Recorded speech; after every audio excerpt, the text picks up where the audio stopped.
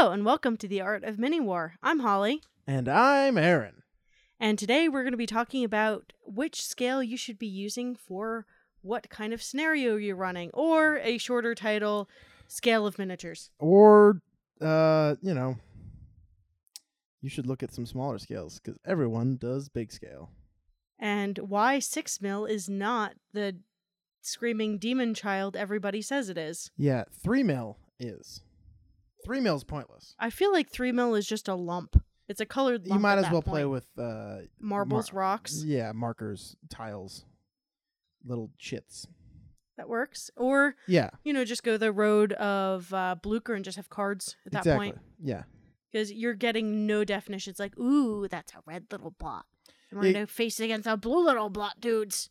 Yes, exactly. Whereas 6mm, I'm looking at some that I painted right now this week, and it's pretty solid. I got little crests on the Shakos and all of it in their hands, and their white straps on their all over their coats. Yeah, and I'm They sitting look good. Yeah, I'm sitting probably 5-6 feet from you, and I can actually see some definition. Like I see their little little bayonets. Yep. And I can see their little Bayonets are pretty big. Yeah, and I can see their little Little sacks on the back. Yeah, and you can see the different colors of them. I can't see great detail on them, but now that I am holding them, yeah, they look pretty dope, and they've got little details on their little hats and little details on their little jackets, and you can see like their pants and their boots. It's it's a full little dude. They're not and they do not take much technical skill to paint.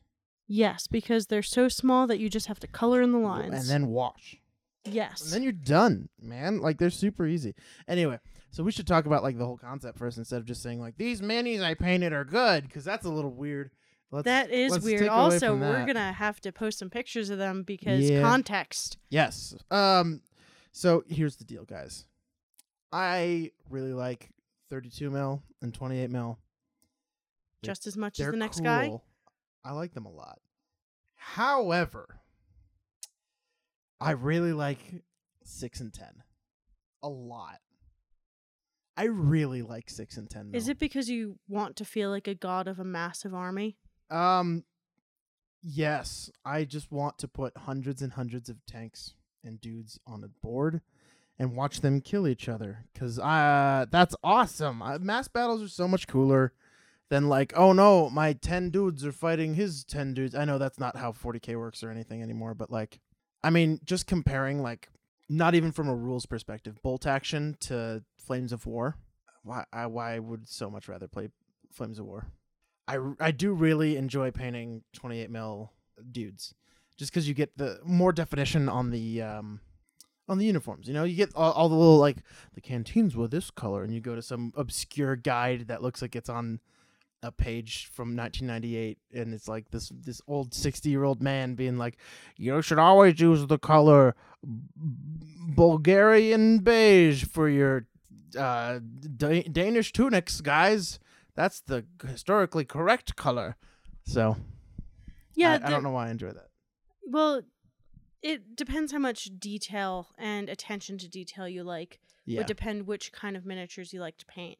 So yeah, with 28, you have that, you can get insanely detailed with it, which is funny because a lot of people say that, 6mm, it's so detailed. It's like, no, bro, like the larger you go, the more detail you have to do. Yeah. So like on my 28mm dudes, even like fantasy and sci-fi stuff, I still probably pull it minimum, probably 8 to 12 colors.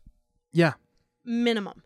Yeah. And that's not, including vehicles, anything complicated. That is a standard dude. And that's like base colors. That's not even like highlights and washes and stuff.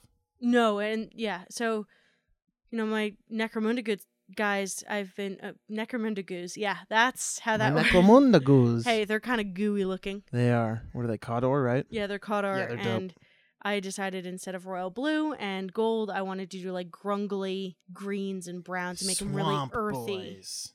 The candles made me think swamp. I don't know why. I don't know, but they're swampy and they're cool. But like even them, like the minimum colors for a kind of really subdued color scheme.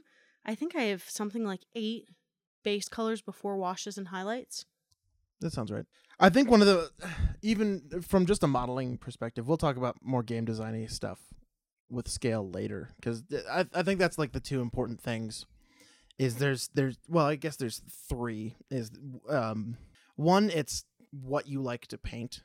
If you want to paint the guy's individual toenails and stuff, like, you got to go 28 mil, you know. If they have toenails, you get the idea. Like that appeals to a lot of people, and it's cool, and I also enjoy it.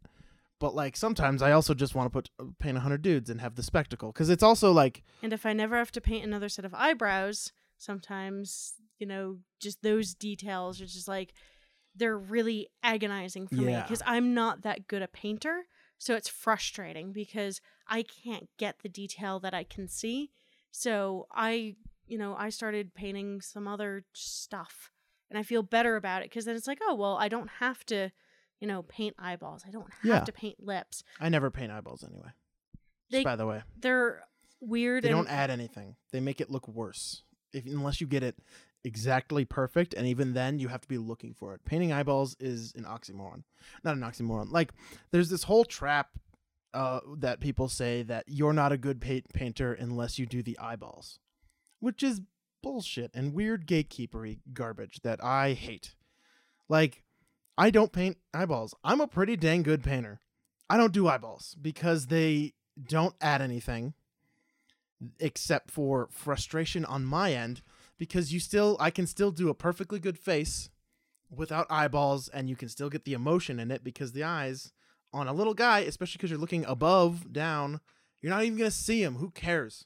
Yeah, the only thing I do eyeballs for in 28 now that I'm a little bit more comfortable is if it's something big, like some kind of big critter or something. Yeah, like I'll do the lenses on Space Marines. That's a bit different. Yeah, no, but like I'm talking things like dragons and beasties. Yeah, no, I'm talking like regular human dude.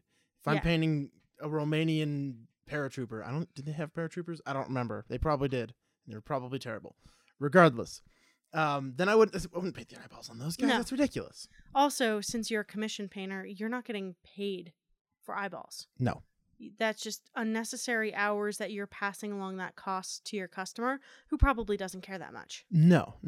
So long as your, Dunkel Grun is, Dunkel Gelb, whatever. You. Go. I know. Gatekeep your fucking yellow somewhere else. I'm kidding. I'm being a goof. But no, whereas if you were painting, let's do it this way. There are like 4 main scales, arguably 3. 6 mil has fallen by the wayside, a fairly large deal. There's 28 mil, which is the largest, and everyone does it. Like, pretty much every company has a 28 mil game, right? There's your Infinities, there's your War Machines, that's more of 32.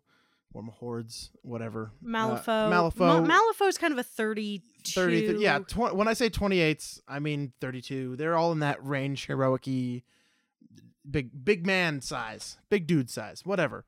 Like, they're all in that range. And that's where most people play. Then there's 15s. And I know a bunch of the old people are going to say, what about 20s? 20s haven't been a thing in forever.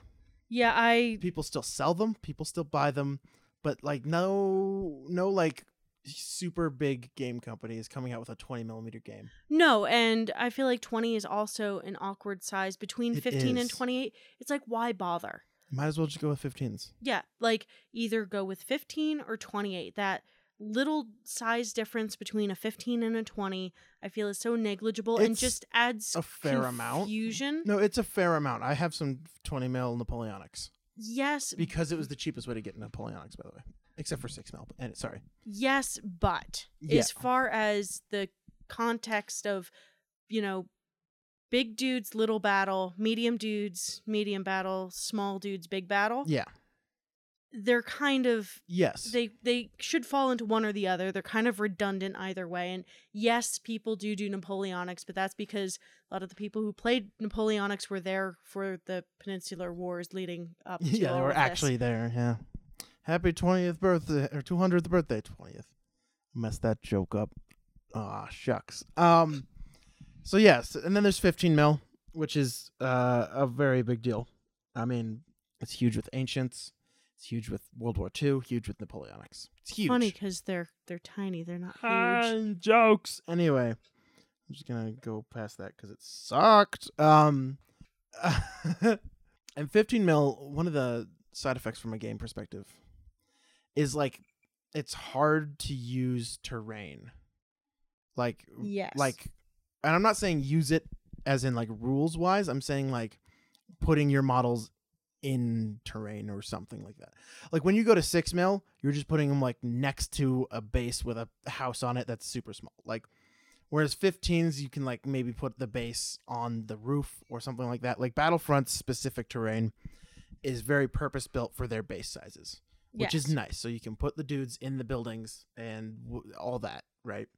And in 28s, what you can put them wherever, like because your terrain is big enough that you, as a person with human-sized hands, can actually operate with manipulate inside of buildings. Well, depending on the construction, of course, but yes. But and I feel like that's a big game design thing concerning scale. But anyway, so 15s is that nice middle ground where you get just enough stuff, and it's usually a battalion, like a company-sized game. That's important. People want to know.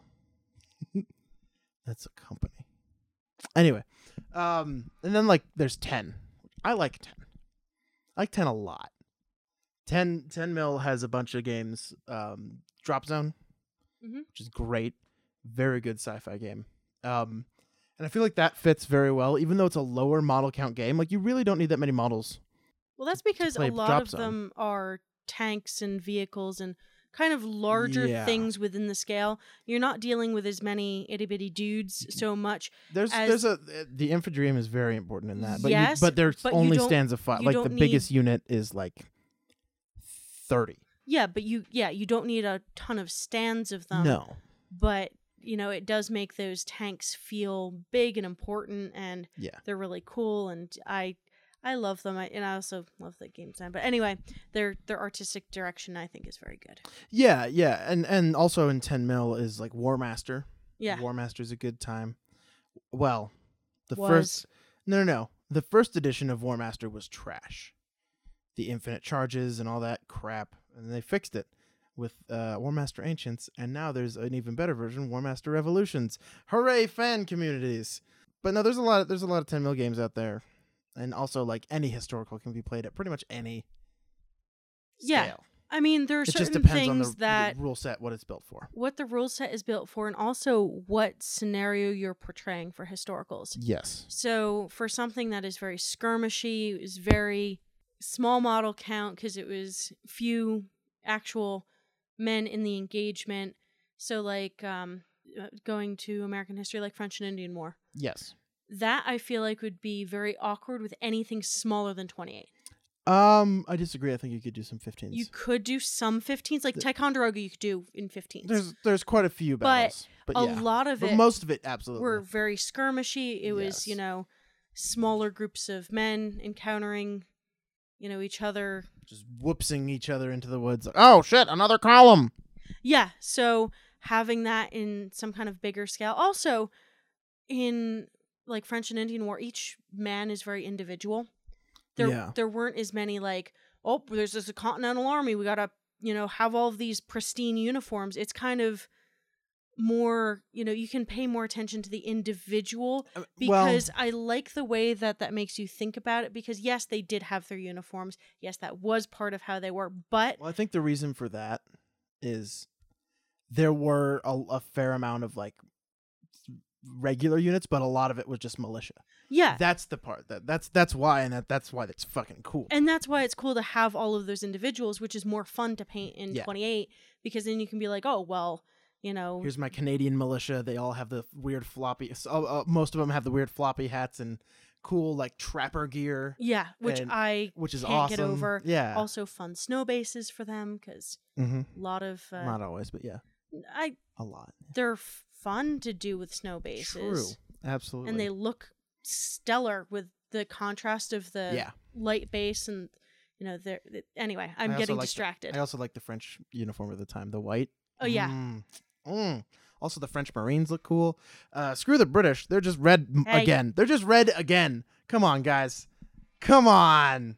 No, they're cool too, but they're just kind of like standard Yeah. for the era. Whereas they're all the same. They're all bicorns and tricorns, and Yeah. they're silly colored. The other thing pants. I like with dealing with kind of winter in French and Indian is like everyone's winter gear was kind of just like keep warm so you don't freeze to death. Yeah, And I like that individuality. as much wool as possible. Yeah, and like I used to go to Ticonderoga in the summer with my family, and every year they portrayed a different year in Army that was at Ticonderoga. Yeah. And I really liked experiencing like these handmade replicas of their uniforms. It got me really interested in it. Yeah, the very specificness of Yeah. everyone. And like you have these guys who are, the reenactors being like, oh yeah, my girlfriend knit me this hat Mhm. for it. She, Went to the library and researched like Yeah. 1704.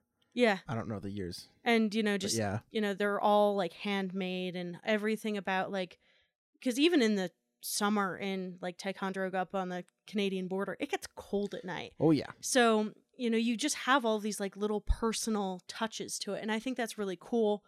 And that's something that I feel like you can bring to in a larger scale miniature like that, where it's like, oh, well, you can make this guy's like hat or, jacket or something, slightly different. You don't have Mhm. to be exactly, oh, it must be this color, because, these guys were getting this stuff from, stuff they made themselves or people bought made from for a them. local trader. Or, Or yeah, something. anything. Yeah. So Whereas if you look at like the same time period where it's the 7 Years' War and it's just like, yeah, we got 10,000 dudes and they all look the same and they're running at each other with muskets. Like, yeah, okay. yeah. So, and that would be mean, something. That's a very obviously oversimplified version of it, but also accurate. Yeah, and for that, since you're dealing with larger scales and more columns and formations across a larger Yeah. battlefield, scaling that down and having like 15s or 10s, Yeah. you're It's really it's not. Yeah. yeah, and because you kind of like you just get into the rhythm of, okay, I'm gonna paint all these guys base colors. Okay, I'm gonna paint all their pants. Yeah. I'm gonna paint all their shirts. I'm gonna paint all the details. Kind of, assembly lining it, because that's kind of just how they are. Yes. So yeah, 15. We were talking about 10s. That's what we were talking about. We were Yeah. done 10s. Sorry. Brain, go. So 10s are dope. Now 6 mil. I'm a big proponent of 6mm, and there's a lot of reasons why. But let's start with the first one. Lots of dudes on a board. That's awesome. Just the scale of the battle you can throw on, and you don't have the rules don't get into the nitty gritty, and you can just throw a bunch of tanks across a table and throw shit on stuff, and I love it. Cost effective small dudes. Oh, I too. know. I was gonna get to that. Also because we're gonna talk about price also, because price is very important. Because obviously, buying a 40K army, $500-600 minimum ish. Yeah, and that's assuming you start with a eBay Yeah. lot as your Not initial not core. necessarily, but like for example, the cheapest army you can buy for Age of Sigmar, 300. That's actually little under not bad for new models. No, it's not. And the reason that it is because Beastclaw Raiders. You just need the big beasties, and they're all big beasties. It's like 10, 12 models total. So that's still a lot of money. Yes, especially for somebody who isn't sure that this is something they Yeah. want to invest in. Now they're gorgeous models, and people who just want to paint stuff and maybe play a game every so often, perfect. That's what GW is great at, except for also it's a fun game. Both of them. But as for 6 mil, I'm painting these Napoleonics, as mentioned earlier, and I don't remember how much Casey paid for them, but they were like, I think it was 120, and he's got like 2 or 3 brigades. Like, he's got a lot of it's like a couple hundred dudes. we're surrounded by tiny little dudes right now glued to popsicle sticks. There's it's a lot. A lot. I got like 3 or 4 whole boxes with them. There's a pile of cavalry, and it's like a 100, a little bit more than 100, maybe less. I don't remember what exactly he bought and how much he paid for it, but it was not much. Yeah. And he will. The only thing that I would think he's lacking is he only has 8 cannons. That's not enough. But other than that, he doesn't have to buy shit. He's done forever. He's done, and he doesn't even have to buy more cannons. 8 cannons is, I don't think it's enough, but that's because I'm gonna play French. But yeah, the cool thing about his Napoleonic 6mm is they're done. Once they're done, they're done. You don't need to buy new ones. They don't change because it's historical. They are always, that's what they were. That's what they are. That's what they will forever be. Yeah. So if you don't like a rule set or something new comes out, guess what? You still have the models. You can still use them. And that's one of the really cool things about historicals that I'm starting to discover, and I'm really excited about. Oh, yeah. I mean, for example, I have a lot of 28mm World War II, right? I mean, and that started with, initially it started with bolt action. And we all know how I feel about bolt action. Address your hate mail and put Aaron in the subject line. It's fine. It's a fine game, but it bores me because there's not enough to it. I've been over this, and you all know, and we can all boo me. But regardless. But then I got more because we started playing, what's that Two Fat Lardies one? Is that Chain of Command? Chain of Command, yes. Chain of Command. I started playing Chain of Command with some friends. And so I started another army because Chain of Command didn't have as many army lists back then, and their flexibility isn't as, like, the army lists aren't as flexible. They're more adherent to actual like historical engagement. Like yes, exactly. The actual construction of a platoon. Like, they're 100% on that. But like, which I actually really like. But anyway.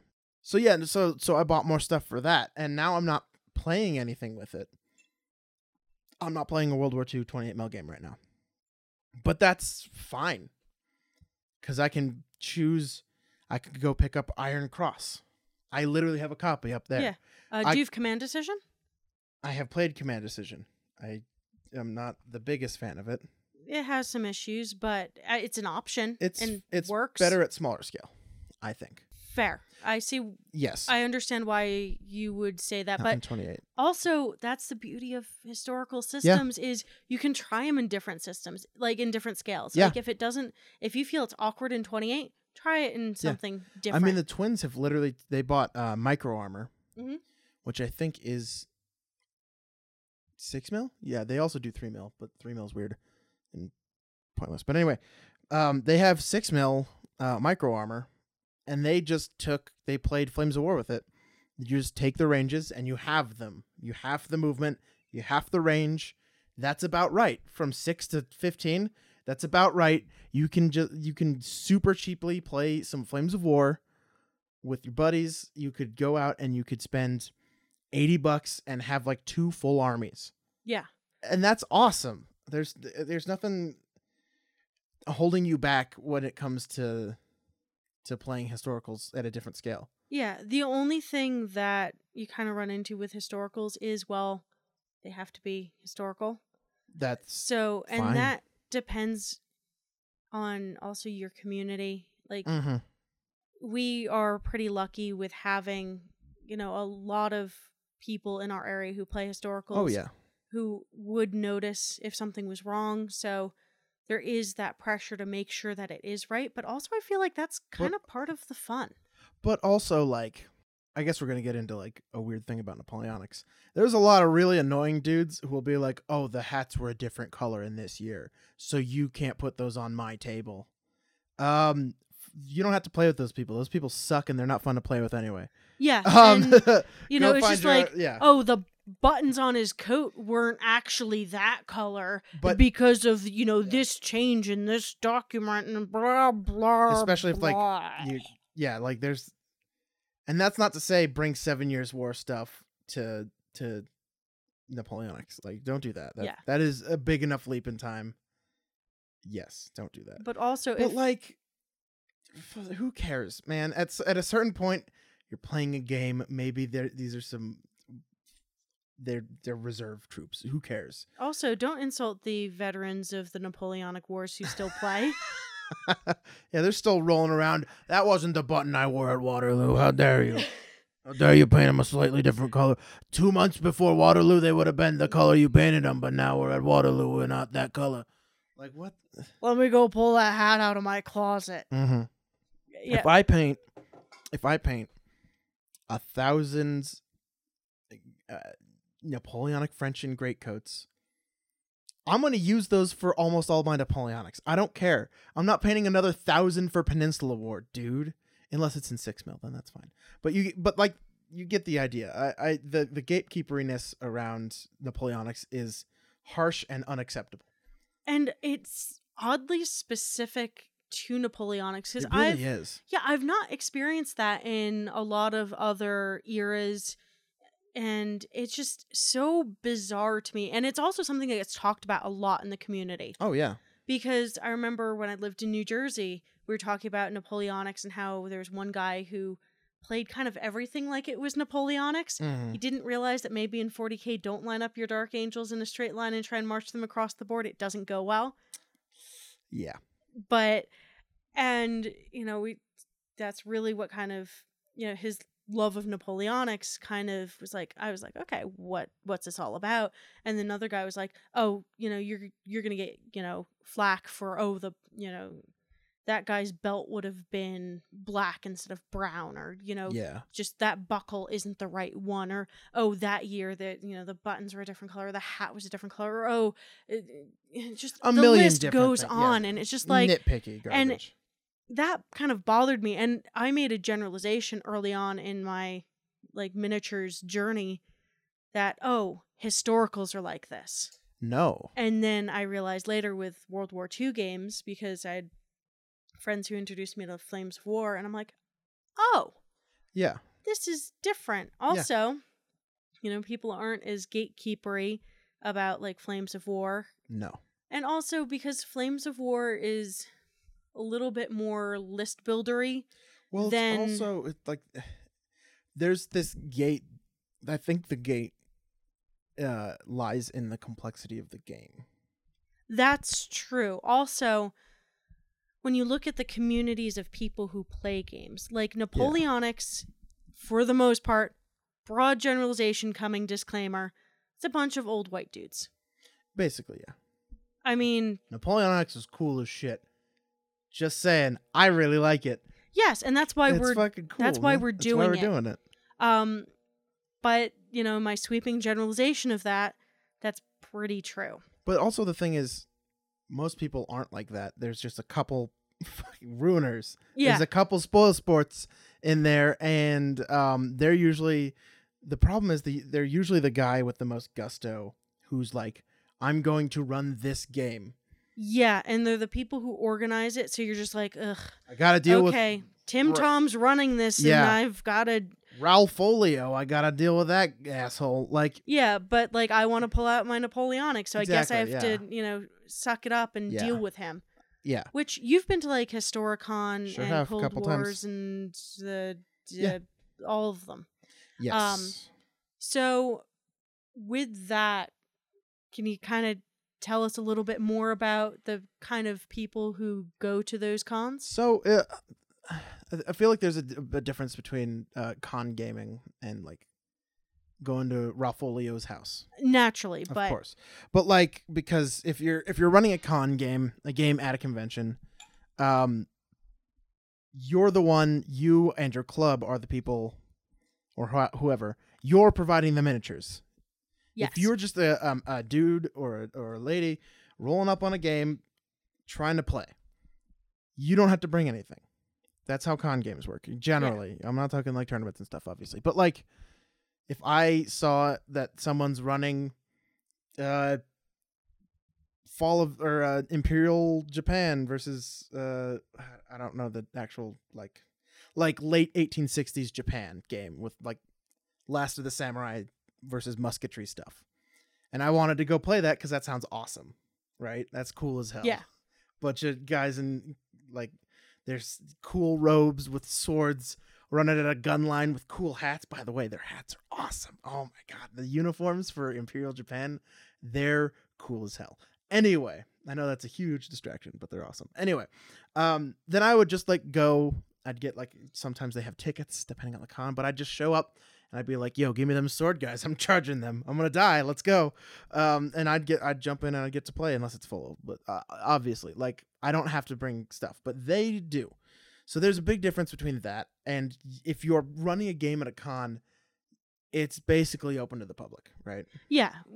I mean, with very few exceptions to that. Yes. That's generally how they work. So that's a bit different. But like, because the thing with con games is usually there's a very specific scenario laid out. Exactly. Which, you know, so all you the look at the program of everything going on and it's just like, okay, well, this guy is doing, you know, an Antwerp mission, you know, that, you know, he wrote a basic outline of, okay, this is kind of what we're doing. You know, you've got this other guy who's doing, you know, a French and Indian War thing. You've got this other guy, all these different things. Yeah, well, mostly Civil War, honestly.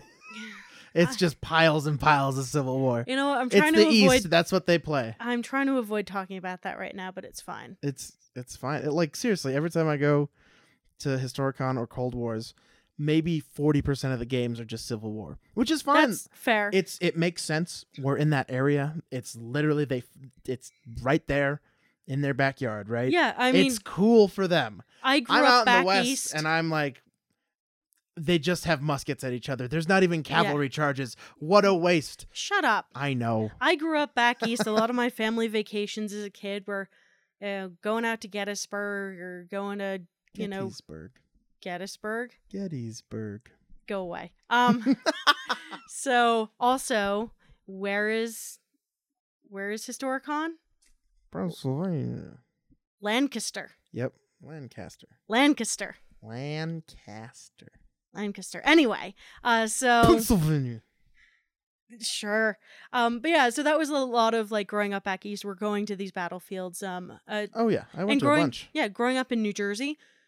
I mean, so much of the American Revolution happened. It's within like walking, not really, but yeah, I grew up probably 45 minutes north of Morristown. So yeah, I mean, headquarters right there. It was so cool because now as an adult, I have a much greater appreciation for that. So yeah. I'm naturally drawn, and like I said earlier, I used to spend my summers up near Ticonderoga, so a lot of my interest in that time period is because I've been to those battlefields, I've been to those forts, I've done the things, and it's so cool for me because it's like, oh, now I get to recreate that in a small scale and be like, oh, look at all the little dudes running across this. I've been here. Yeah, I don't like the period because there's not.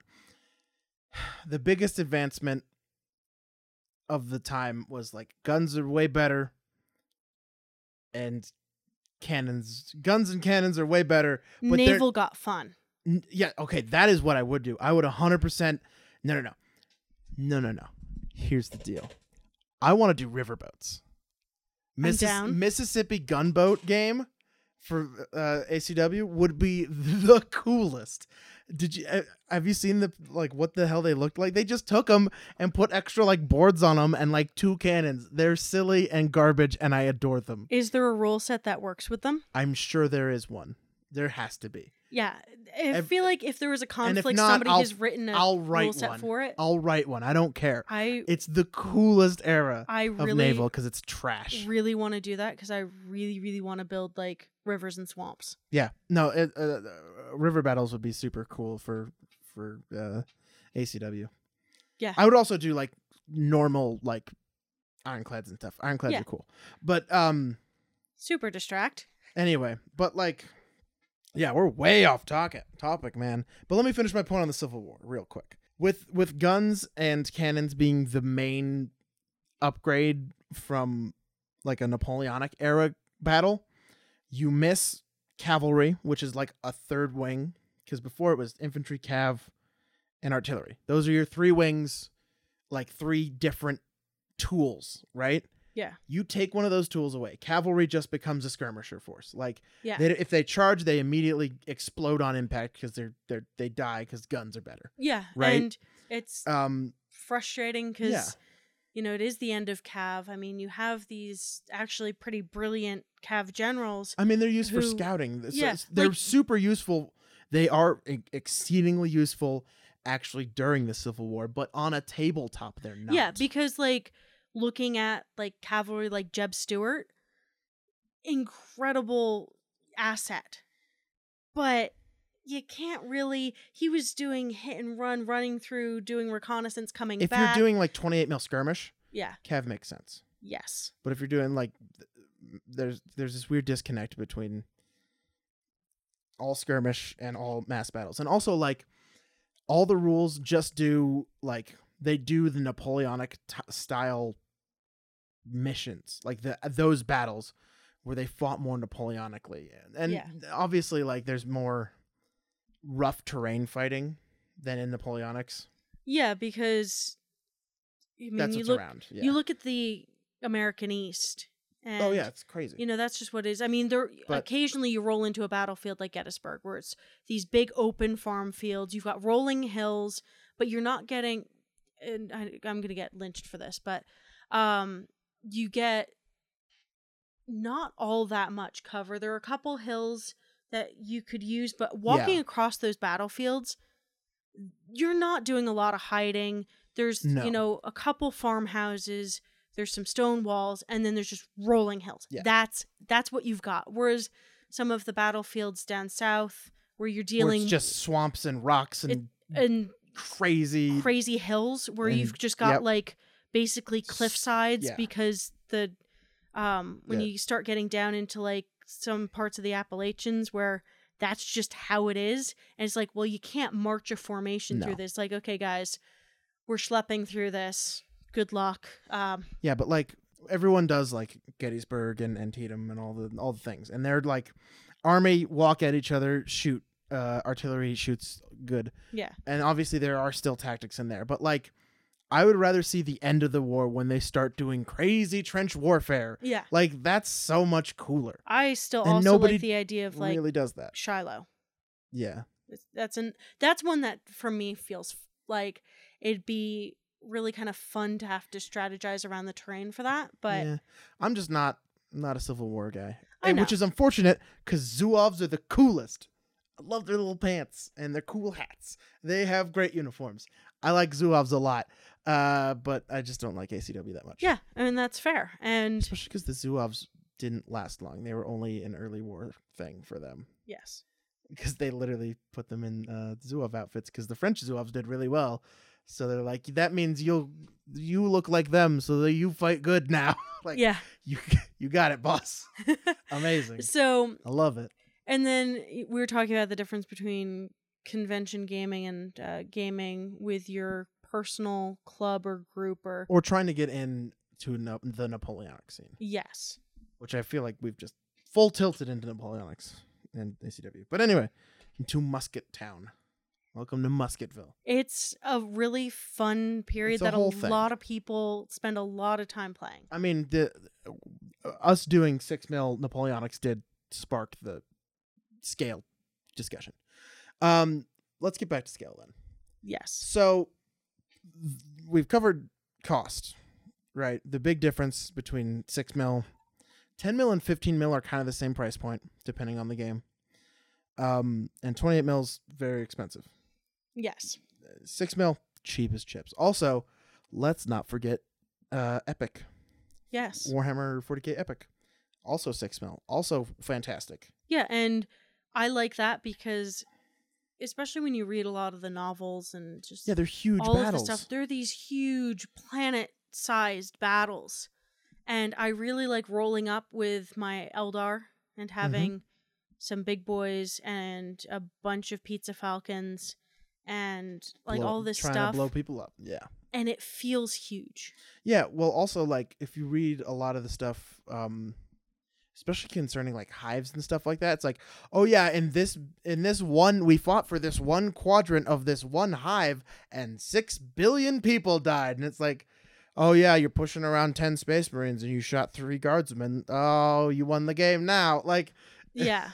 it feels a bit odd on Which that front. I can understand because Absolutely. it's more of like a snapshot. Yes. of what is happening larger scale, but also backing that out and kind of zooming out and being like, okay, let's do this. And I don't know, for me, it's a little bit more tactically satisfying because it reminds me of playing like RTSs. So it Yeah. feels a little bit more, commandery. Where, Yes. like- It's for you computer nerds out there, it's more like Total Annihilation versus Age of Empires 2.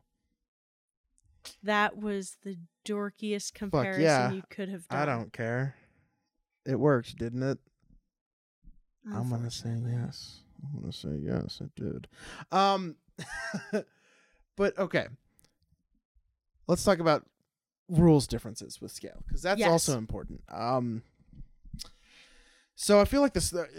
I don't feel like this is pretty universally true. Smaller scales, they focus on command and control.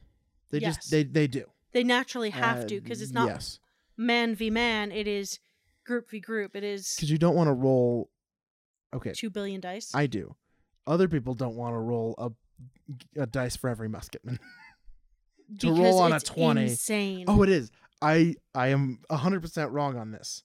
However, I want to. It's all about whether you guys actually move into position or do the things that you want them to do. Whereas if you're playing like, and this is a big difference with a small scale game, if you're talking Drop Zone for 10 mil, has nothing to do with it. You just move your dudes, and it's about positioning and mobility and all that. Compare that to other 10 mil games, command and control, always. 15 mil is where it starts to divulge and you or divert and you roll for individual stands more. I mean, Drop Zone is the same thing. Yeah. Drop Zone is very similar to. It feels like a scaled down 28. Like it. No, I would say it feels a lot like I like comparing it to Flames of War. It feels a lot like Flames of War to me. I get where you're coming from with that. Yes. The only difference is you actually count the men that die on a base. That's the only difference. Yes. I mean, obviously there's more than that, but like it's essentially Flames of War at a smaller scale in a city in the future. And then you get to 28s and it's just every little dude is a man. You could name every single guy in your army and you could see how good they shoot every game or whatever. Like yeah. you could go nuts with detail. This is Private Tambourine Joe, and he's got a tambourine on his belt because when he gets bored, he plays the tambourine. He just got shot in the face by a 3.7 millimeter anti-tank gun. Poor Tambourine Tim. Like, you could go... Tambourine Tim or Tambourine Joe? Get your bit straight. Tambourine Joe was sad because Tambourine Tim died. Oh. Because he had tambourine buddies. Come on. Oh, yeah, Yeah, you need two of them, I guess. Anyway, like, you can go nuts with detail. You can, look at the rules for Infinity, right? The rules for Infinity are individually, like, everyone does, like, 7 things at different levels. Like, he's great at hacking and okay at assault rifles, but bad at kicking people in their left shin. Like, the level of detail on the individual person is very good. A little bonkers. You know what? It gives you a lot of ability to be reactionary. Yes. And gives you the feeling of like everything happens in more like real time and you can kind of like see the movement, whereas it's like 40K. I walk up. I shoot now. I now walk to go and hit you with my sword. I sword? Yes, I do sword. Yes, I do sword. I sworded your now that sword. We are done in with half. sorting. You can sword us back. Yes. Aha! Ouch! I have been sorted. Like, yes. But so I feel like Infinity does address a lot of those problems where, like, 40K does. Yeah, it does feel very static like that, where it's just like roll up, stand, and there's like this disconnect of motion, which kind of bothers me about the I-Go-You-Go system. Yes, I agree. I have tried to change that on multiple occasions. With anytime I've written rules, I try and get away from I-Go-You-Go. It's also a problem with a lot of games. That's the thing. Because it's easier to do. Like, it's easier to get hold of that than to be like, oh well, now we got it. Like, think about Magic, right? Yes. For Magic the Gathering players, I haven't played it in forever, but I recently, I remember seeing the actual like phase order Yeah. and how many times there's just reaction Yeah. Well, is bonkers. I know okay, you don't. So, I know you don't use it every single time, but my point is the basics of the game are like I draw cards, I play cards, I use these to do this, then I attack. But like in like tournament competitive super high level stuff, it's just like, oh, I can react to this every whatever. well, first I of know all, that don't be a doesn't douchey blue happen. player. You can address your hate to me. Put Holly in the subject line. I And think the everyone, other even thing- blue players, hate blue players. That's fair because they're right to hate blue players because blue players are the worst. Yes, address your hate mail to me. So anyway, resolving the stack, I feel like is a really important mechanic that gets lost a is. little bit in miniatures It is. because I like the, oh, you did something. Well, I have a reaction. You have a reaction. I have a reaction. You have a reaction. And it just becomes but this that thing. takes too long. And that's something I have issues with Underworlds. Is there's only one reaction. You can't react to I'm a okay reaction. with that. I know you are, but it takes forever. as a Magic player where I'm, used to, working the stack from top to bottom, Mm-hmm. it makes sense to me, and it's a little bit frustrating I that think it's that's just not. that's what you're used to. Yeah, I feel on a game design. This is way off topic, but that's fine. I feel like from a game design standpoint, it makes sense because the acting player is the only one doing something. So obviously, the natural thing is for the person who does not get to act to be the first to react and the only to react, because otherwise you only have 5 cards in your hand and for 4 phases. Like if you have reactions nonstop, you're gonna. It's just there's also not that many reaction cards. It doesn't come up that often. Like we But- literally looked up this rule last Saturday for the first time. It had never come up. Underworlds has been out for a year and a half now. Like it's been Yeah. out for a good while, and it had literally never happened. Whenever I played it, to see what that happened. So yeah. I mean, it just bothers me a little bit because I guess I am more used to card games. yeah, I don't know, it feels a little bit oversimplified. It has kind of a Hearthstone-y effect, in my opinion, where it's just like, oh, you did that. Well, no, I don't like that. Okay, that's done now. yeah, but also it's already it's already like dice games and movement, so it's not. Yeah. The cards are, they're not secondary to the game, but like, it's not just the cards, and I feel like that's the big difference. Like, Yes. the cards are not the entire game, and thus making the cards not as complicated as the moving and the dice and all that needs to happen because you're basically intertwining these two systems together. Yes, I get that. I am going to disagree because I'm used to card games, but Yeah, I know we've got people in our local Discord who are like, I don't like cards, I don't like Underworlds. that's fair. And I they're disagree. allowed to I have think that it's opinion. and the reason is because there's no random element to what you buy, and at this point, you could buy the base set or both base sets and a team, and you'd be competitive. A lot. You don't need most of those cards are kind of bad. Yeah. I mean, All the good cards are in the base sets. they are. You own every expansion that there I'm is. a little nuts. I still need to Um, play. I still need to play the rest of the warbands. I really like the game.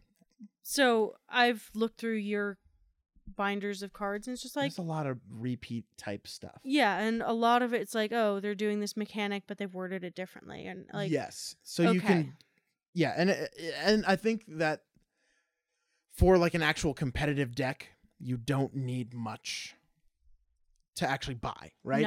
No. But like and this is my favorite thing about it, you can make real weird gimmicky decks with the amount of cards in there. If I wanted to go full, like for example, my favorite card that I have in my Goblin deck is the objective where if you end the game with no surviving guys with upgrades, you get like 3 points. And then I just don't use upgrades. I don't worry about upgrades. I don't even read them. I just put 10 in, and I might use 1, and then he'll probably die because he's a shitty goblin, and then I'll get those 3 points at the end, and it'll be great.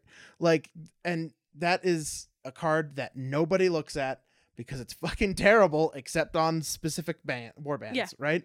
Like, and there's a lot of other cards in there that are very mostly bad.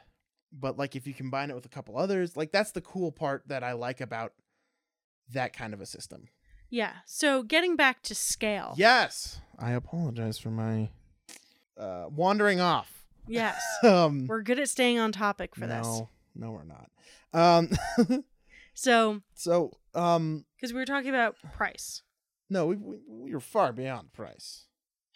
We were talking. Systems. Yes, we were talking about the actual system. So like, we were the individual guys being at 28 mil for skirmish. Yes. Generally, but also like, what's that gladiator game that everyone Arena Rex. So that's another game that would never work at a smaller scale. No. Because you only have 3 or 4 dudes, right? Or 6 or whatever. I don't remember, and I kind of don't care. It's meh, not my jam. But like, that's the other cool thing you can do with scale, right? Where with 28 mil, you can do a decent sized game like Age of Sigmar or 40K, or you can take the exact same size guys, and they are a small warband in Underworlds or AOS Skirmish or Kill Team, and that's it functions entirely separately, but it's still the same scale and versatility of scale. That I think that's the only very, very, very good thing about 28 mil. Yes. Right? Like, I have played individually. I've played skirmish style games in 15s, and that also works too. People will refute me on that, but I've done it. I've played it. I did a lot of World War II with 15 mil individual stuff, and it works pretty well. Mm-hmm. However, it is not as versatile. So for versatility's sake, and this is also good because you get your damn money's worth out of it. Yeah, because if you're going to be spending the money and the time, you might as well be able to get stuff. And out that's of it, right? one of the cool things, especially about the GW miniatures, is you can use your AOS dudes for AOS if you wanted to, and you were okay with the changes. You can play like Ninth Age or Ninth Age is cool. Yeah, you can if you really wanted to still put them on movement trays. You play can play Eighth. Kings of War. You can play Kings of War. Address your hate mail to Aaron. It's a bad game. So, and you can also do like Mordheim and Frostgrave, and you have all of these options. There's still a lot of options for 28s because people see 28s, people like 28s, people write for 28s. Same goes for 40K and even some other sci-fi systems that exist. Yeah, not as popular as 40K or Kill Team or Skirmish, but still exist. I think it's just people really like. They want to be personally attached to models instead of the grand that's I think the main thing is grand spectacle versus like, this is Captain Jim Hasseldang and he killed a knight last week with his super thunderhammer of the Emperor's super rage or whatever. Like, I feel like that's the biggest difference between like the polar opposites, right? There's also that line between tactics and strategy, right? Or whereas like the strategic games are all like the command and control, and that's 6 mil. It's all just strategic movement, and once you're locked into an area, it's hard to move out, and I hope you got your guys lined up and you roll well from there, or whatever, right? Whereas like Flames of War is kind of firmly in the middle, where it's a lot of tactics, with a bit of strategy, not as much, more tactics.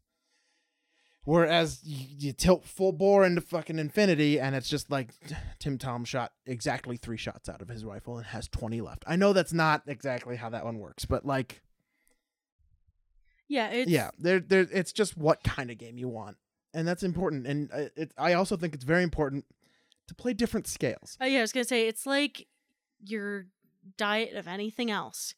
You can really like certain things. Like, you can really like only reading comic books, or you can really like only eating pizza, or you can really like only doing one thing. Yep. That's fine for a while, but you're not going to be as fulfilled and really enjoy that thing you really like if you don't have other things that kind of, I guess it's saying make you remember why you like that so much is a little bit negative toward the thing you don't like as much, but you still need that balance. Well, also, like, I think an important thing with playing multiple game systems, and I know that, like, people are on budgets.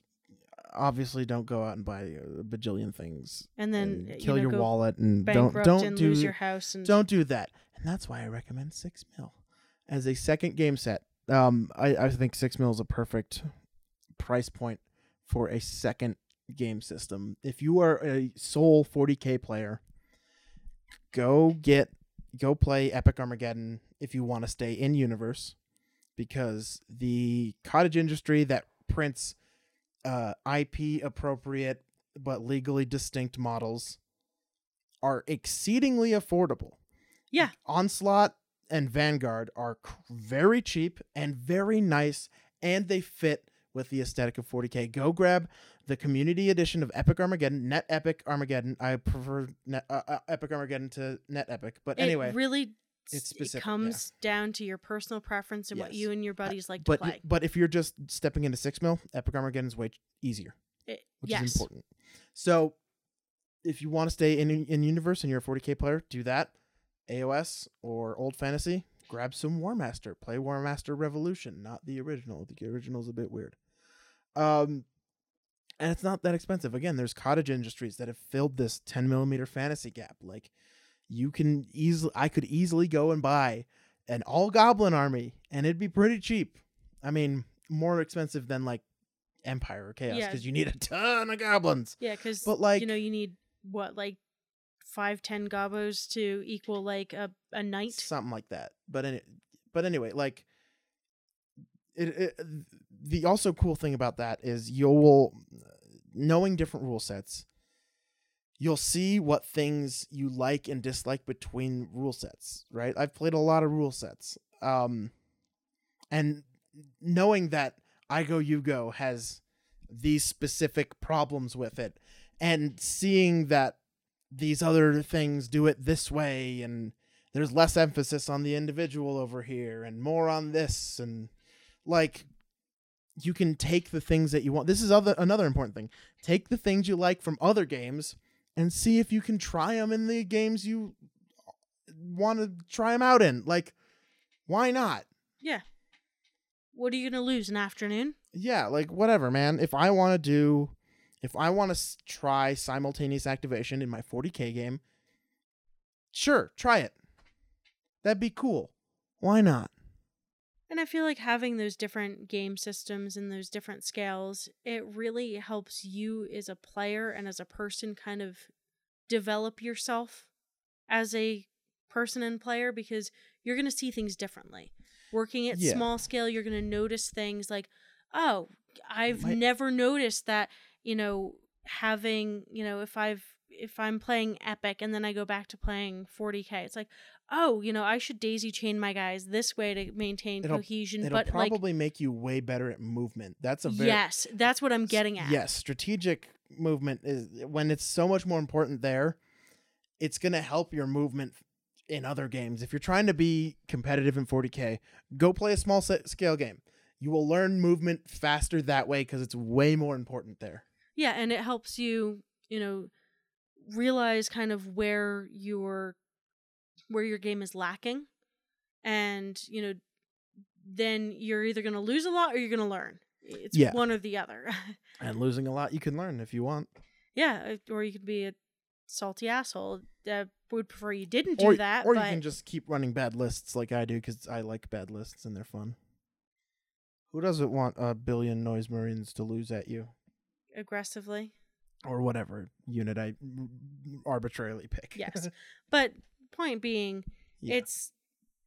And also picking something that's outside of your realm. So if you're a 40K player and you pick up 6 mil in Napoleonics, do it.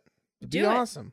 Yeah. Read up about, the Napoleonic Wars, and, read about Peninsular Campaign, read up about Waterloo, just really engage yourself in the history, which will make you not only appreciate the history more, which, I mean, people need to know more about history. It's a thing that we forget, and there's a lot to be learned that you can apply to other things. Like reading about strategy of, these big continental wars, you can take those like, oh, maybe this thing that has historically never worked, maybe I shouldn't do that. Well, for 40K players, and I'm wondering if you agree with me on this, is I feel like the most relevant historical time period is actually World War One. I agree, and I think it does extend a little bit into World War II, but I think less. I think it's way more World War One. Once you get into like let me explain my reasoning why I think it's World War One more than World War II. Number one, the biggest reason, trench fighting means there was actually close. Means there was actually close combat. World War II, there was rarely an occurrence where you actually stabbed people. By comparison, yes. If there was trench raids all the time, and I'm talking exclusively West Front, obviously East Front and like Italian Front and all that, entirely different, crazy nonsense, right? Yes. But like overall, there was a lot more like Germans with body armor running around with shovels and pistols and like balaclavas running into trenches, right? Like the amount of actual like when combat happened, the percentage of actual like close combat is way higher. And I think that because that's the cool thing about 40K, right? Your guns are as good as you going and punching a space bug in the face. Like that's part of the super cool appeal of 40K is you can just we're in space, but fuck these guns. I have just 10 axes in my hand. Let's go. Like yeah. That's why I think World War I is the best equivalent. Yeah. And also there's the weird stuff like cavalry still in there. Yes, which you really lose by like 1939. Yeah, there's rare cavalry. And well, also the cavalry tactics changed entirely. Yes. Nobody charged on horsebacks, which is a huge thing that a bunch of dumb people who think, "Oh, the Polish charged cavalry or charged tanks with cavalry." Never happened. And I hate you for thinking that. Whoever that is, you're wrong, historically inaccurate. Nobody thinks that anymore. That was German. That was literal German propaganda. Mm-hmm. They dismounted because they were mobile infantry, just like dragoons. Anyway, sorry, that really bothers the shit out of me when people think that. I mean, as a Pole, I can see why people would think that. No. We are a stubborn people, but No. That's dumb. It never happened. No, it did Literally no one would think that. No, because why would you? It's like, I'm on a horse, that's a tank, that's a bad plan. But with, well, the story that people, they lied to them and said that they were cardboard tanks. Like, yeah, cool. Then they would just shoot at them. What the fuck are you talking about? Yeah, no, like, as somebody who kind of lives the dumb Pole stereotype, because that's just how I go through life, I guess, it's still... It's like sometimes fun is like an anecdote, like, oh, people think that about Poles, but yeah, no. Yeah, it's literal Nazi propaganda. Don't fall for that shit. Yeah, don't listen to Nazis, kids. Yeah, hooray. I'm sorry we're taking a political take. It's not fucking Nazis. Punch them in the face until they die. I mean, the war was fought for it, so... Anyway. Getting back to World War like, One and 40K. And also like the tanks.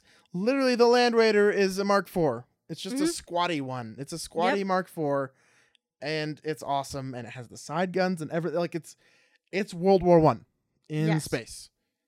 And go play World War I if you want. Like that's cool. Yeah, and if you're nervous about entering the world of historicals, because yes, as we've mentioned, it does feel a little bit gatekeepery at times. It sure does. And, you can look at it and you start getting books and you're just like, holy mother of all things good in this world, what fucking color is this man's coat? That's not hard anymore, though. It used to be really, really hard, but now... still, there's a lot of sources. It can be overwhelming. Like, do it, Fair. but, like, don't feel...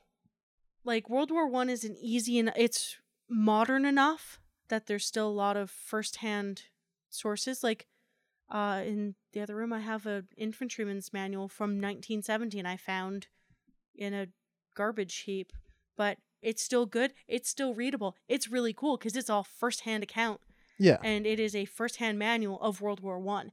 So anything where you can still kind of easily access those kind of resources where you can actually read the source material for yourself, it's a lot easier than like looking at, like we talked about Ancients a couple episodes ago. Ancients can be odd, but generally it's not that.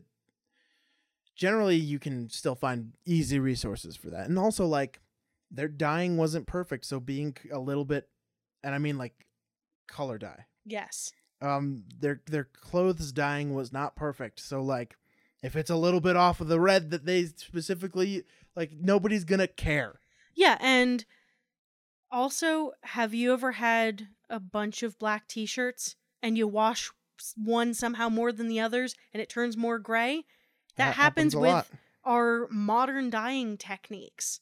Yep. So If it's a bit off, who cares? yeah, like, don't beat yourself up over it because, you know, at the end of the day, we're pushing little dudes around a table, rolling dice at each other, and Having a blast. yeah, and having fun. Having a good old fun about looking at goofy tanks and fun little dudes. Yeah. So it's cool. Sometimes, you know, it's like, oh, do this, do this.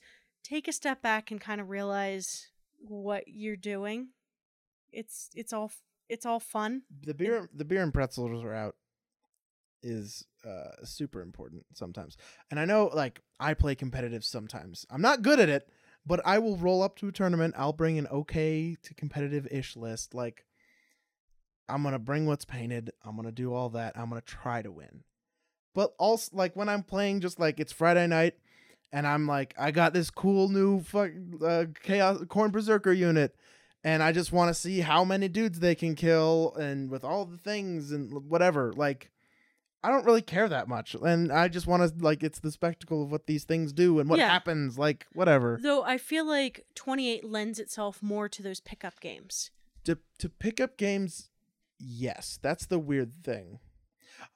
Also, I wanted to cover this with getting into historicals, and I guess this is just a getting into historicals part of the podcast now. Battlefront now is easier than ever to get into. All the Battlefront games. I'm not sponsored by Battlefront, but if Battlefront would like to give us some advertising money, I sure would like that. That'd be dope. Hey guys, I'll give you some even more. I guess at that point wouldn't be free advertising. But anyway, so all of their games now, they just released Great War, re-released Great War, which is why I'm on a World War I kick. And it's dope anyway. Also, there's an important thing at the end about World War I. Anyway, so all the systems operate the same now. Flames of War operates the same as Team Yankee, operates the same as Great War, operates the same as Arab Israeli, and what's the fifth one? There's a fifth one. What is it? Anyway, all of them work the same now. They've consolidated everything into the V4 version.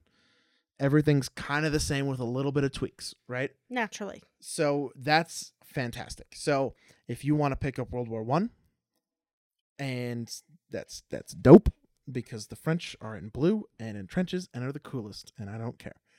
The rest of them suck. Fight you. The French were, actually not okay with being thrown at the enemy, unlike the British, who, you know what, just walked up over the trenches. I know I'm just being ridiculous, but like, I just like the blue, and French are cool, and they have cooler tanks. I'll give you that one. Hands They're down. so much goofier. I love them. Also, the FT-17 was way more revolutionary than Mark IV. It had a turret. It's huge. Anyway, I know that we're just topics, man. 100 topics. So, yeah, then you can swiftly transition to playing Vietnam, because the rule sets are the same. And I think that was the fifth one. That was the fifth one that you missed. I totally did. Also, really quick, they have boat rules in there for the little river boats, and that shit's the coolest. We know how much you love riverboats. Riverboats are dope. And you can do that in Vietnam. And also, like, I think Vietnam is the most divergent. because of the way the kinda NVA has to be. exactly because of the way the NVA work in it, which you can play all the basic rules are the same, but the way the NVA jump up on you and rolling for elephant grass for the board in different patches, and it's very cool. And it's a lot. That's another thing. I really like the Vietnam system because it's just so much different, and it's It feels a lot less competitive than like Flames of War, because it kind of has to. Like, it's hard to be competitive with kind of the way things happen and the way the events happen, and that sort of thing. Because, like, well, I like you said with the consolidation, because it's like rule set, exceptions, special rules, all that. Where it's like once you grasp the basics, you're done. Then it's just like, oh, this works differently. Cool, that's the exception to that instead of like a new system for each game. Yeah. But yeah, for a fun like scenario where you set up and it's more of a GM'd kind of event. Well, it doesn't have to be. That's but the cool I feel thing like about, it can be, and it lends itself a little bit more to that kind of storytelling aspect of it. No, that's exactly why I like the Vietnam rules, because it does that with the regular missions and how the NVA deploy. Yes. Where it feels like a GM'd mission. Like if you're playing the NVA, you feel more like the bad, like not necessarily, well, yes, the bad guy, but you know what I mean? Like you feel like the thing that the Americans or the Anzacs, or I forget what acronym the South Vietnamese used, but whatever, that they are trying to overcome. Yes. Instead of like, oh, my Germans, just need to shoot these 7 things and then I win and I rush on the objective and I just need to take this house and stuff like that. Whereas you are an obstacle. Mm-hmm. Like you are kind of part and parcel with the objective. That's why Vietnam is cool as hell. Yes. Especially like I've only played the NVA for it. I haven't actually played the Americans or anything, but like every time I play the NVA, it's always, you feel the cool ambush and like you're just popping out of the grass, firing rockets all over the place and like doing wave assaults and stuff like that. And it always feels super desperate. Yeah. For the Americans or whoever you're fighting, right? Which is really cool because there's not that oh shit moments, as like you're always like, oh well, I didn't do well because I didn't bring enough anti-tank, or I rolled bad on my 88 shooting, or I should have saved that roll. It's like, oh fuck, there's hundreds of them. It's not like the way it's constructed steps you away from the rule set a lot more. I guess this is now a wholehearted endorsement for the Flames of War Vietnam rules, because it's freaking cool, man. So if you want to sponsor us, play NVA. They're cool. Or whatever. The helicopters, I would never play the helicopters. I know everyone iconic helicopters, but like not my jam. Yeah, I mean, also we're gonna get some Adagio for strings happening as well. Really lean into the whole platoon thing. Of course. Sorry, anytime somebody mentions Vietnam, there's the obligatory platoon reference. So whatever, Brownwater Navy stuff's really fucking cool. So anyway, I would much rather do boats than helicopters. That's fair. I think boats need some more love. They do. Warlords Cruel Seas seems pretty cool. Yeah, I still need to get my my Russians out. They do have the coolest boats. The Braunkreuzer. I don't know how to say it. But it has T-34 turrets just on top, and it's made of aluminum, and it's not protected from corrosion because they knew they were going to sink eventually. So they're like, fuck it, they're short term. Throw some tank turrets on them. They're amazing. Anyway. That is pretty fantastic. But very cool. I like kind of what Warlord did with that. Yeah, it's simple. Yeah, and I feel like, we're talking about scale. The scale works for it. The boats are... It's also just an interesting scale. Like, what an interesting scale to do Navy at. Like, when I heard they were doing a Navy game, I'm like, it's just going to be carriers and battleships and destroyers and stuff like that. And it's like, oh no, it's little PT boats, and they're just having machine gun wars at like 50 feet apart. That's awesome. That's super cool, man. And the models themselves, they're distinct enough that you can really get some fun detail on them. But it's not like, I'm going to be painting these gunnels for now till Kingdom Come. Yeah. So it's they chose well on the actual scale of the model itself, Yeah. as well as the scale of the game. See, guys, there's a Warlord game I do like. Because boats. I just don't like bolt action. That's fine. We've talked about your No, I'm just saying. hang-ups with that. Yeah, I am not anti-Warlord. Warlord makes cool systems. They just do. not that one. Black Powder's pretty cool. I like Black Powder. Yeah, it's fun. It's pretty good. Pike and Shot. Pike and Shot is pretty dope. And Yeah. I'm not the biggest fan of Hail Caesar. That's true, because L'Art de la Guerre is just a little bit better for that Just doesn't period.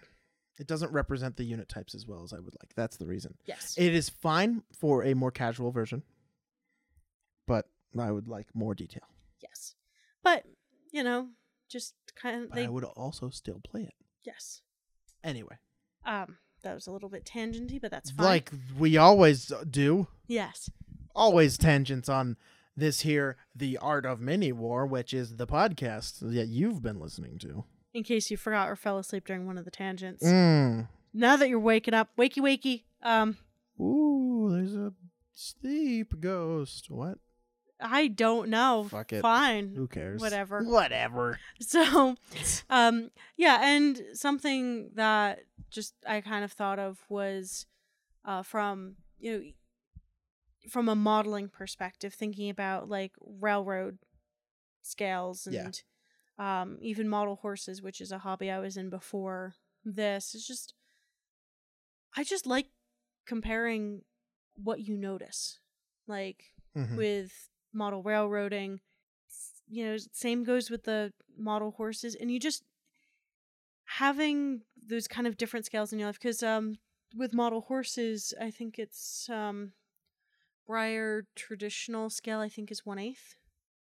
Okay. And so they're pretty big. Yeah. So, but they're really cool because if you're really into doing paints, you can paint individual hairs if you really want to. Really want to. If you do that, you can make a lot of money doing commissions because people will pay big bucks for that.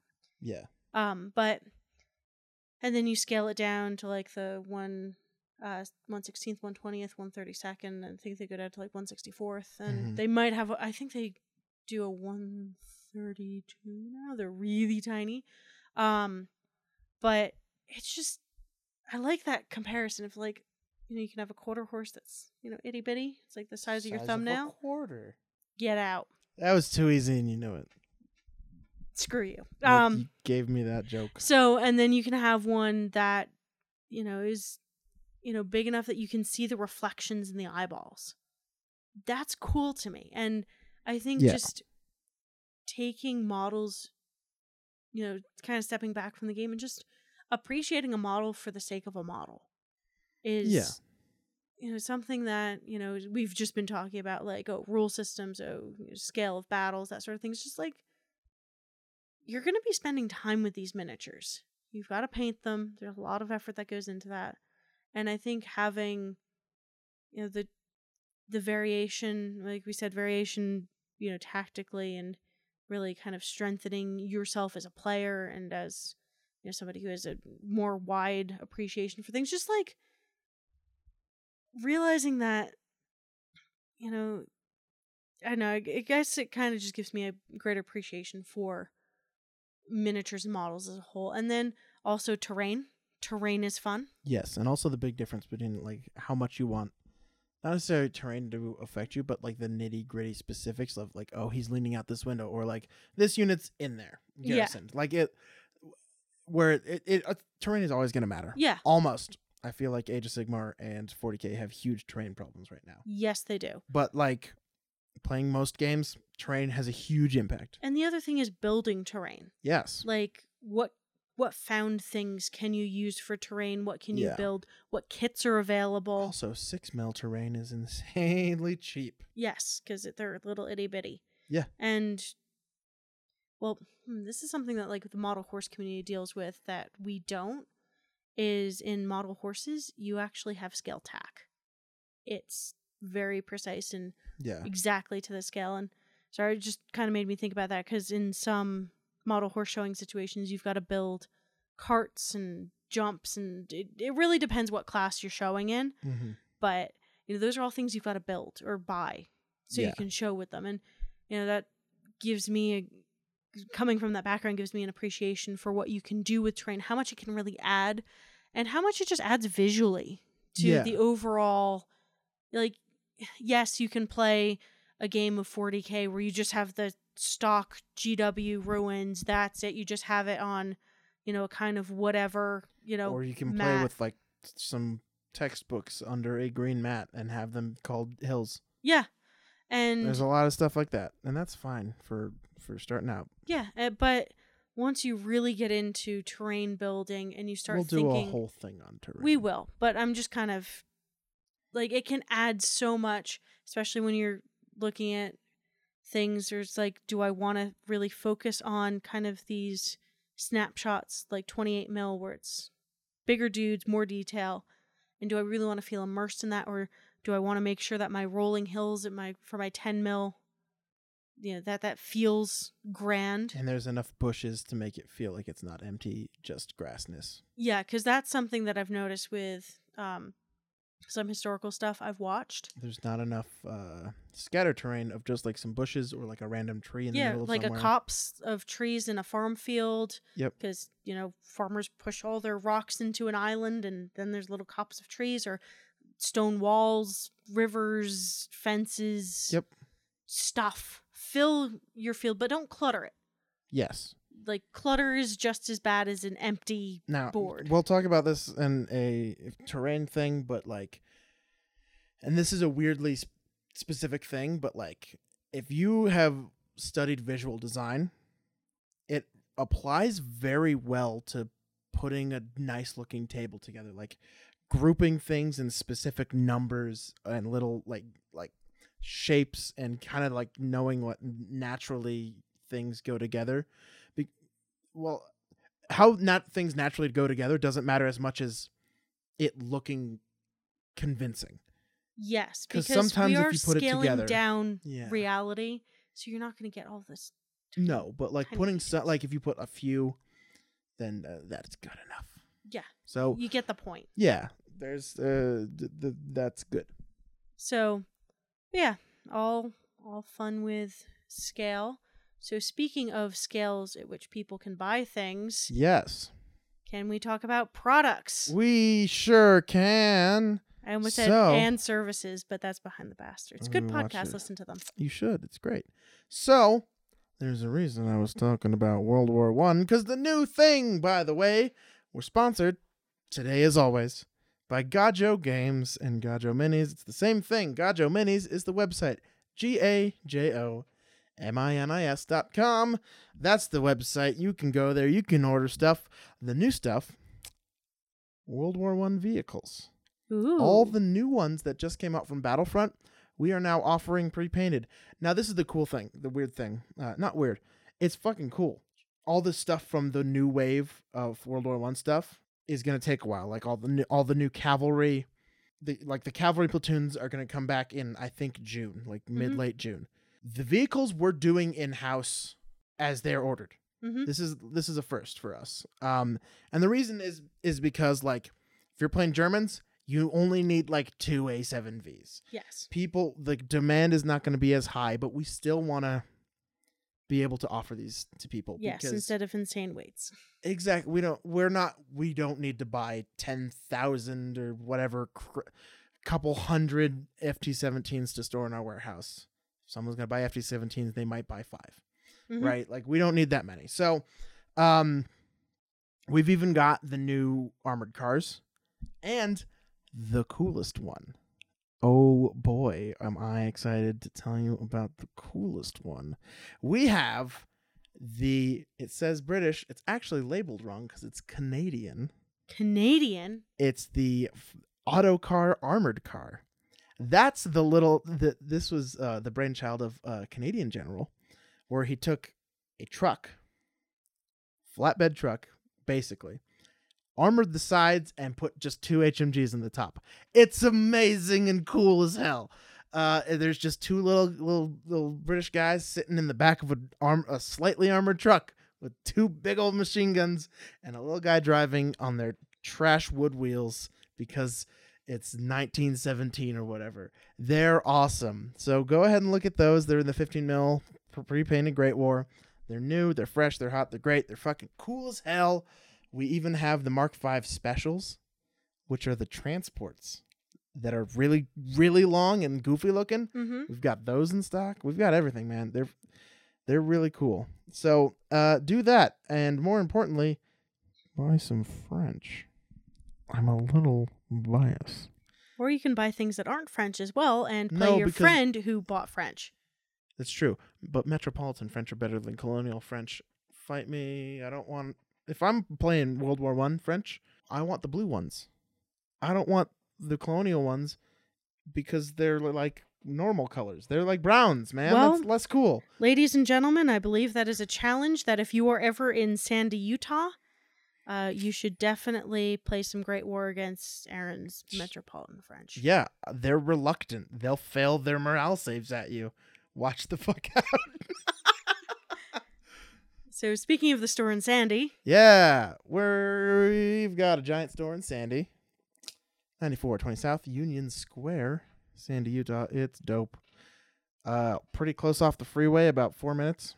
You know, it's pretty, well, not, probably less than 4 minutes off the freeway. It's pretty fucking close. I would start it's the giving I-15. specific directions, but nobody Doesn't matter. cares. We got 16 tables upstairs. It's nuts. Also, we're starting a huge terrain project to up our 40K terrain. Yes. And that, I'm literally doing that tomorrow, a bunch of it. Yeah. So, It's because good stuff. we're planning on hosting a bunch more 40K tournaments, ITC stuff, and just doing a much more 40K and Age of Sigmar events in general. Yeah. As well as our plethora of historical stuff. So, Yeah. So if you are in the area or traveling by, come on down. We've got we've got stuff. pretty much everything you need. Yeah, and our paint department ever grows. There are not many that I don't think we can order any. Scale.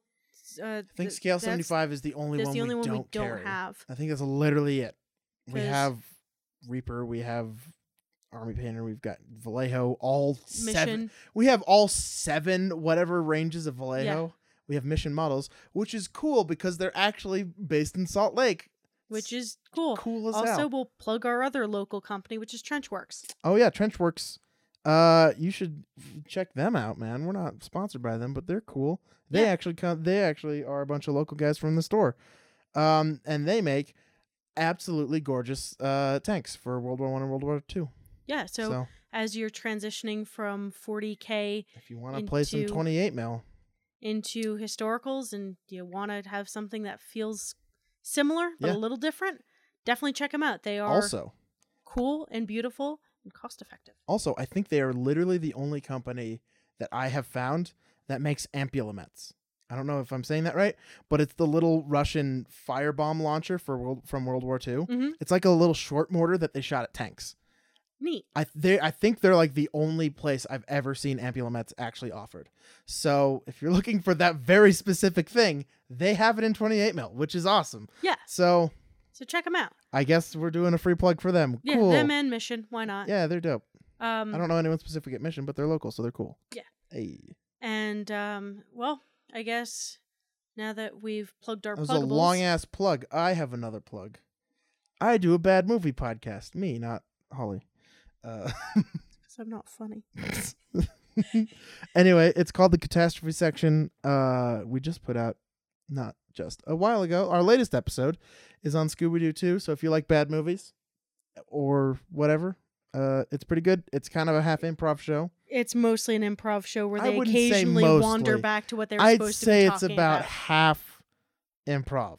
They're more distractible on their We show do distract. and yes. More so than here, which is saying something. So here's the deal. If you like the episodes with like Green, he's on my show too. Ooh. Okay. Anyway, So, that's a little bit of a selfish plug, but I don't care. It's fine. Yeah. We also have social medias that you should poke buttons at. Yes. Like so following and liking and doing all following, that. liking, subscribing, doing all the things. There's a bunch So of buttons. We are on Facebook, Art of Mini War. We are at Art of Mini War on Instagram and Twitter. We also are on SoundCloud, Stitcher, Spotify, Apple Music or Apple Podcasts. Literally anywhere you get podcasts. Anywhere where your pods are casted, we will be there. Please subscribe, like if you really like us and you like us bringing you more content. Please rate and review us on iTunes. That really helps us get found.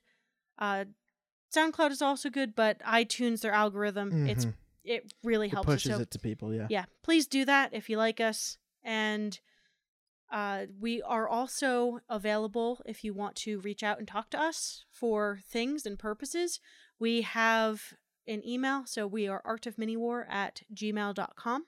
Yeah. So if you have feedback or you just want to be like, hey, I like the things you say, or I don't like the things you say, you can do that. We appreciate that a lot. We might or read if it. I read all of them, Aaron. All two.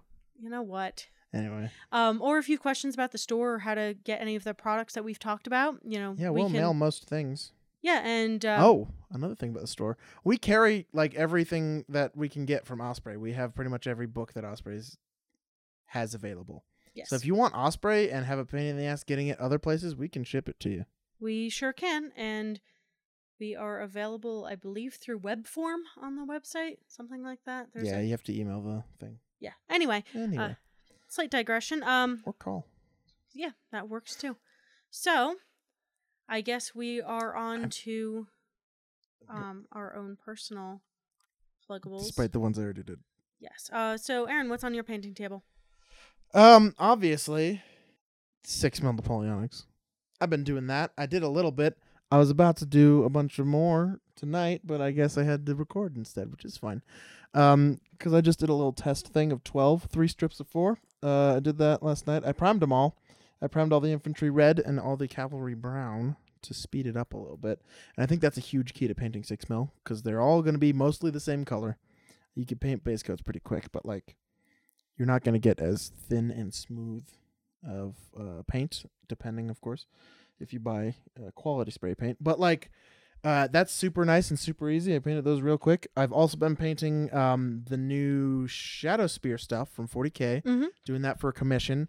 I recently finished 6 of the Eliminators, and you can actually see those beautiful models on my Instagram.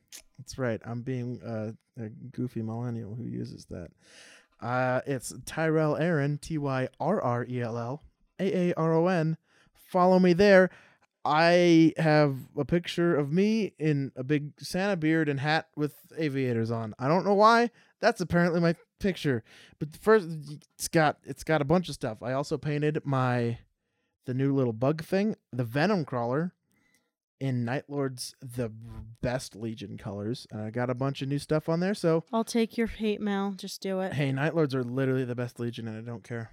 That's fine. They're spooky and they have lightning and they skin people. Anyway, so yeah, follow me on Instagram to see what I'm doing and criticize my painting or like it or do whatever. I don't really care, but you should. So I guess we're on to what's on my table. I guess. So I've been working on my Cawdor dudes for Necromunda. Still. I know. I'm trying to get you to paint more. I'm not being mean. I'm saying you need to paint more because I want to play Necromunda against you, man. So, well, I had to take a brief painting hiatus because I had to move unexpectedly. But now that I have a painting table again that is set up in a permanent location instead of me being like light, without me being a nomad, I've been working on those. I've been working a bit on my Adeptus Mechanicus and Skitarii stuff for 40K. Just because they're cool, and I don't know why I'm obsessed with green right now, but I'm obsessed with green. Not our guest green, the color green. Yes. Sorry, green. That's that was me. Weird. I'm obsessed with green. That's my job, Holly. Don't you dare. You know, I'm not going to get in the way of that. So, funny. Anyway, so I've been working on that. I got a bunch of Seraphon So I've got some lizard boys to paint. Yeah. So you can get an actually good AOS army. Just kidding. Blades of Corn is actually really Yes. good with the new book. So I play Corn in AOS, but I really wanted lizards because I wanted something different. So Yep. I was gifted those, which is pretty cool. So I've got those. I've got my War Machine Cricks, which I need to do something about them. I dropped the box when I moved, so I have to fix a lot of them. Well, it's unfortunate because they're Privateer Press old metal models, so they're a goddamn nightmare. Yeah, I looked at the box and I'm just like, shame pile. I'm done with you. Oh, I've done that to a fully painted army, and they're still not fixed. I had a whole platoon of Moroccan Gaumier, which, if you know them, they have their uniforms underneath their big mountain, like, super, like, religious garb with, like, stripes and stuff, and they were all painted gorgeously. And I dropped the fucking box, and they're chipped to shit, and I just don't want to look at them. Yeah, that's fair. So anyway, yeah, with my painting, I've been working on that. I've also just kind of been looking at other stuff to work on. I have some model horses that I'll probably post up to my Instagram, which is ilex.paints. So that's ILEX.paints at, the whole on Instagram. The Instagrams. On the grams. Flexing for the gram, bro. Great. So that's what I've been doing. I also need to retire my Blood Bowl human team and paint my orcs. Question for you about your Blood Bowl humans. Are you going to use them ever again? Yes. Damn it. Because I wanted to turn them into Arbites. No, they are... Okay, fine. I mean, they're half dead anyway. I was actually thinking about picking up an undead team and painting them the same uniform color as my current guys. That'd be fine. But anyway, I'm going to petition you now. We need to get Titanicus up and going. We do. Because I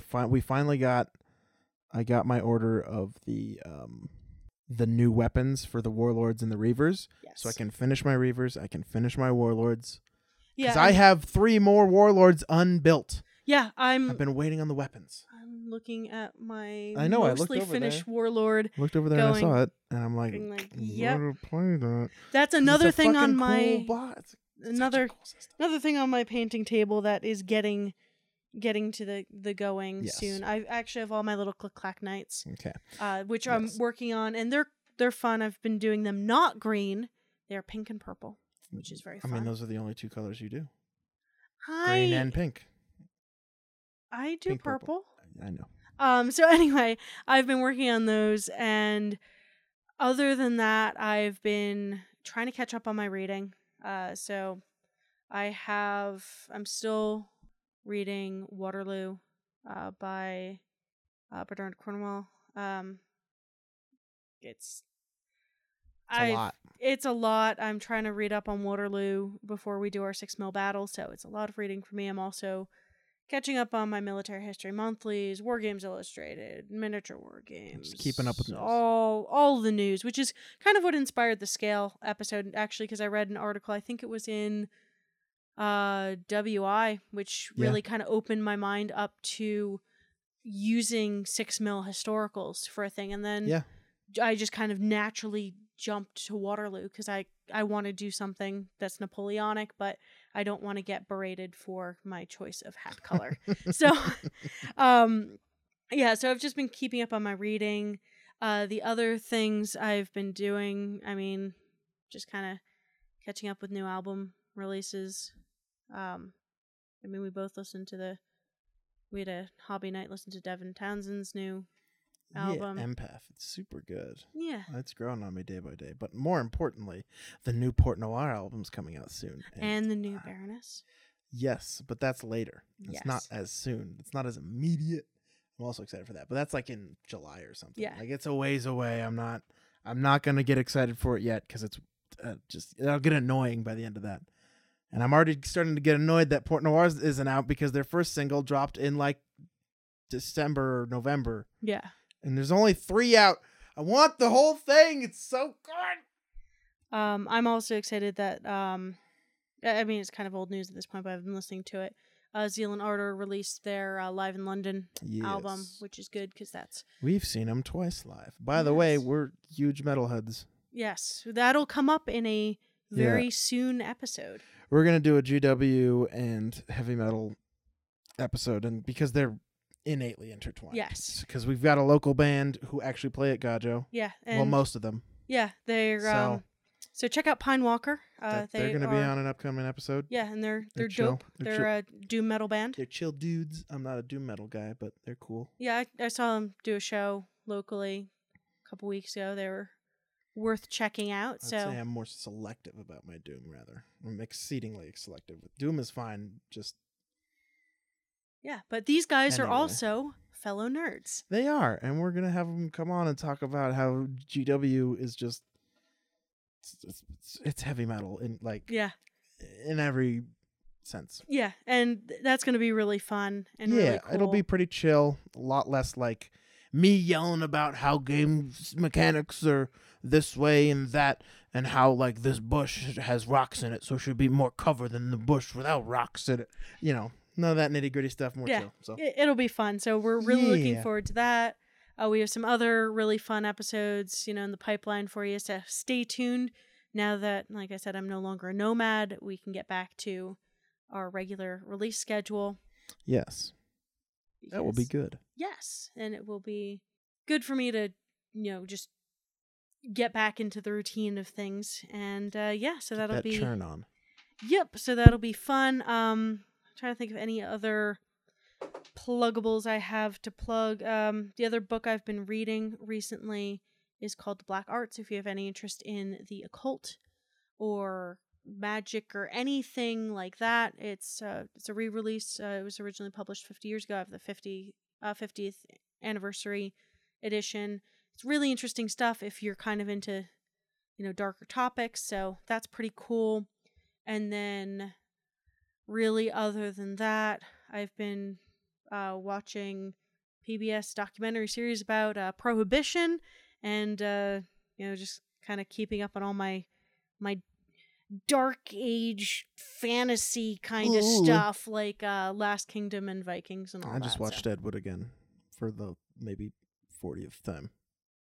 Yeah. Because Ed Wood is an incredible movie. And I had never seen it, so. It's incredible. Tim Burton's best, and I'm going to get so much flack for saying that. Yeah, I don't care. It's the best. It's literally the best. Fucking, yeah. But yeah, so that's kind of the media we've been consuming lately, and all the shit we've been painting. Yeah. I need to get working on the, I got a commission for Russians 28 mil that I got to start working on for World War II. Oh, and then they'll be pretty easy. Another pluggable I have to plug is if you are into craft beer. I've just been kind of thinking about this because I bought a whole bunch of it because it's really good. Is the Saltfire Dirty Chai Stout? Oh yeah, that's really good. It is really good. I don't know how easy it is to import craft beer out of Utah. I know it's hard as hell to get stuff into Utah. Out of Utah, I don't really know, but yeah, if you can, it's pretty dang good, man. Yeah, because that's been something that I've been drinking while painting because it's definitely a sipping beer, not a any kind of other quick drinking beer. So I have been poor, so my choice has been PBR because I'm poor right now. Yeah, just kind of the craft beer that's been on my radar recently. So this is a lot of plugs. Huh? This is a lot of plugs. We've plugged a lot of local stuff. It's been like 20 minutes of plugs. You know what? If anybody's made it to this point, you are a champion. We appreciate you. You must really like us. Oh, hey. And you just got that from Aaron, so enjoy that. So if you made it through 20 minutes of plugs, you got the joy of me hitting on you, I guess? I don't know. Whatever, man. I don't care. Once we get merch up on the website, which is an eventual thing, I'll maybe edit that into a ringtone. Oh, hey. Hey, if we ever get the Patreon up and going, we'll have some exclusive content like that for download where you can have Sure. Aaron hit on you ringtones. I'm Yeah. whoring you out for this a little, just okay a little with that. bit. I got a sweet, sultry voice. It's as smooth as butter.